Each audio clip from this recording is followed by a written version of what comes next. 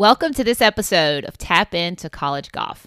I'm your host, Brandy Jackson, founder of Brandy Jackson Golf, where young female golfers can come join the team in search of coaching, consulting, mentorship, and guidance on all things junior golf related and, of course, the college recruiting process.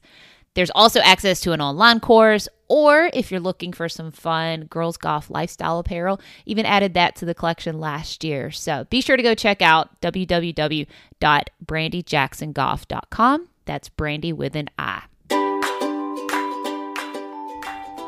Welcome to this first edition of the Take 3 series, where I'm taking your questions as parents, players, college coaches, instructors, all of you out there who are listening in and have submitted questions or just even questions throughout times that I'm working with my players or just come across, during seminars and just out on the course with players that I just feel like are really important ones to maybe dive into and not necessarily always include these in the college coach interviews, because one of the hardest parts about just this whole process in general is there are so many different answers, and coaches a lot of times have so many different preferences for what they expect and what they're looking for that sometimes it can get kind of confusing.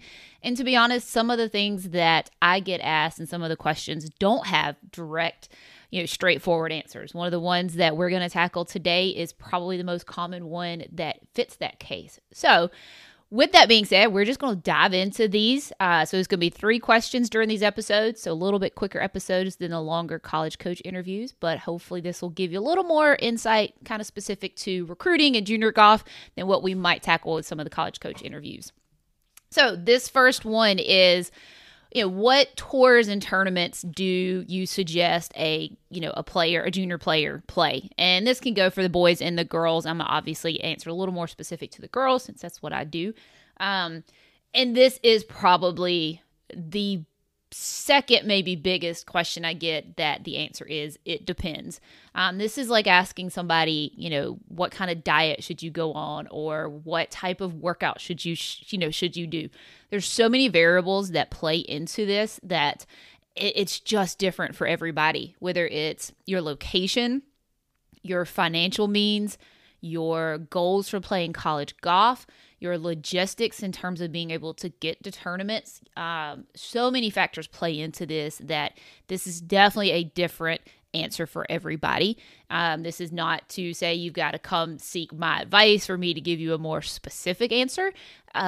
But to a degree that is a little bit of what this is, because I can sit here and say, play these tours, play these tournaments, and it just might not fit where you're at and what your goals are.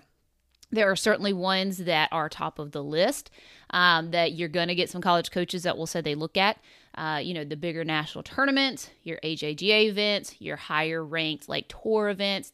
Obviously I work with the PKB Girls Tour. Some great tournaments there that only some of the higher ranked girls get into, these bigger national tournaments. But if your goal is not to play a higher level of Division I golf, then that may not be what you need to do. If you want to stay more local and maybe go to a smaller school and you're okay with that, then you can kind of go a different direction.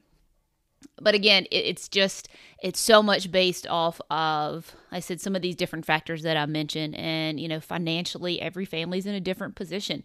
And just because you can afford to go fly to a tournament and go play an event that has a bigger, prestigious kind of name to it, that may not even be the best fit for you and your game, and it could actually be more of a detriment to your game. Or in some cases, here in the Carolinas, we have a ton of junior tournaments that are played between North Carolina and South Carolina, and it's great. It gives the girls and the guys, such a chance to stay and not have to travel too much.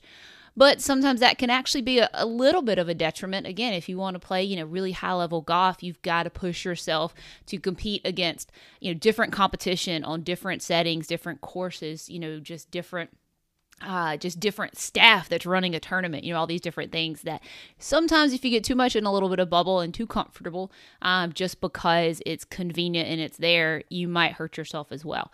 So again, lots of different answers to this, and it really is just a specific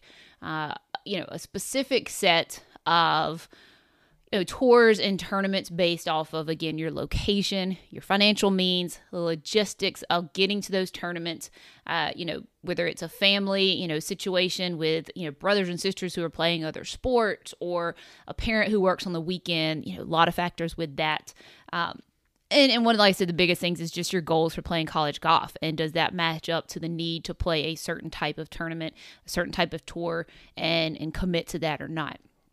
So, as usual, I know that is not sometimes the answer that many of you want to hear.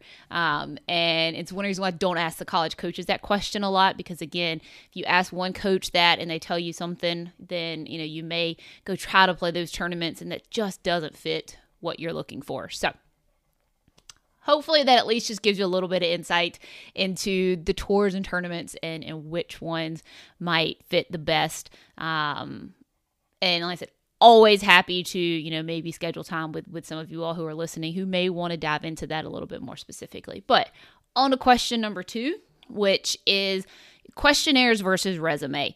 I have a lot of girls that ask this. They may send their resume in, and the first thing a coach does is reply back and say, can you please fill out the questionnaire? Or, they may just not even know the questionnaires are there, or vice versa, only be filling out the questionnaires and never sending a direct resume. Best answer for this is, especially those top programs that you're really interested in, always do both. It doesn't hurt to do both, even if it's repeated information.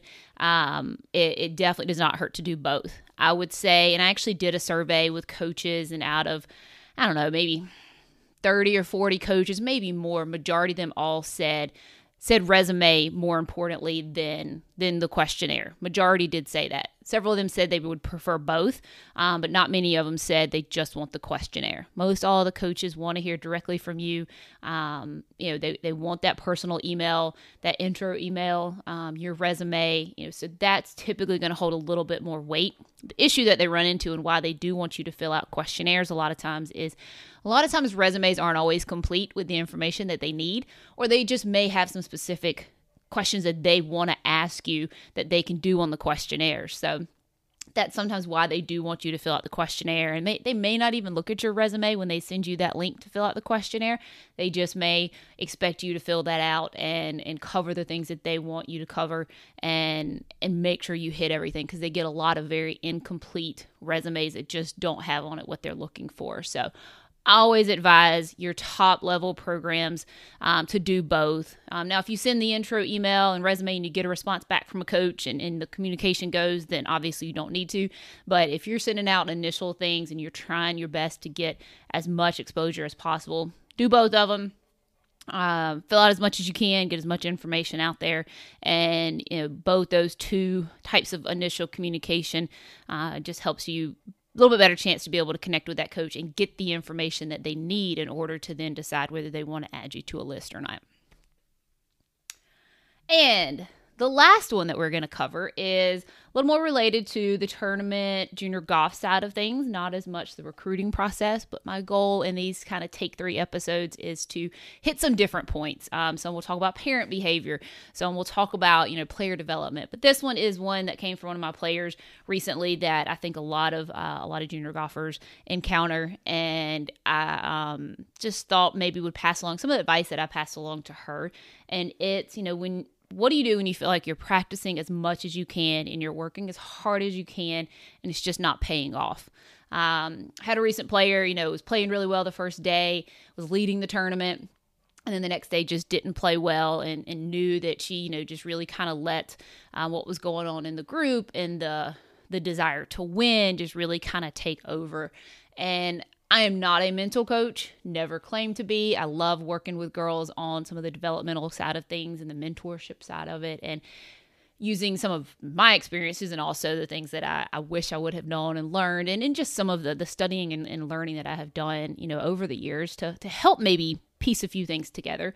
But in some cases, seeking a mental coach and a true golf psychologist is definitely beneficial. The mental side of the game needs as much work as the physical side. But just a couple of thoughts that I feel like would help is, sometimes when you do practice so hard and you're doing so much, that expectation level and almost that expectation of perfection sometimes just takes over. And expectations in a golf game is just one of the biggest killers of a successful golf game. You just can't go into it, with expectations of winning and expectations of hitting every shot perfect, because there's so much out of your control. And when that pressure goes up and just the first little sign of things being a little bit off, when that expectation's high and you're thinking, I've been working hard, I've been doing all this, I should just play well and I should win. That first, like I said, little crack of not being perfect or a bad shot or something, it just cracks your confidence so much faster. Don't get me wrong. When you're working hard and you're practicing, you're doing all the things you should, then yes, that should be what's building your confidence. That should be what is helpfully leading you to be confident and feel like you can win and feel like you should play well. That's the point. But the expectation, I feel like, just needs to be more in your trust and your belief of yourself and your abilities and what you've done, not so much the expectation to win. Because at the end of the day, you could go out and play the best round you've ever played, and somebody else could play just a little bit better than you and still win the tournament. And if you're so wrapped up in what they're doing or whether you're going to win or not, then that's just going to get into your head so much more. So I feel like if you can learn how to create the expectation to be a lot more about just trusting and believing in your abilities and in your work and what you're doing, that it's gonna take care of itself, and not get so caught up in what everybody else is doing or what else is going on or who's going to win. You've just got to stay so much in your own world, your own just kind of mentality, and just trust yourself and know that you've done what you need to do, and that outcome will take care of itself. And again, I know it's easy to say, and I know when you're at that age, you're 15, 16, 14, 13, 14, some of the younger ones, that maturity and that emotional level isn't quite there yet to really grasp that concept.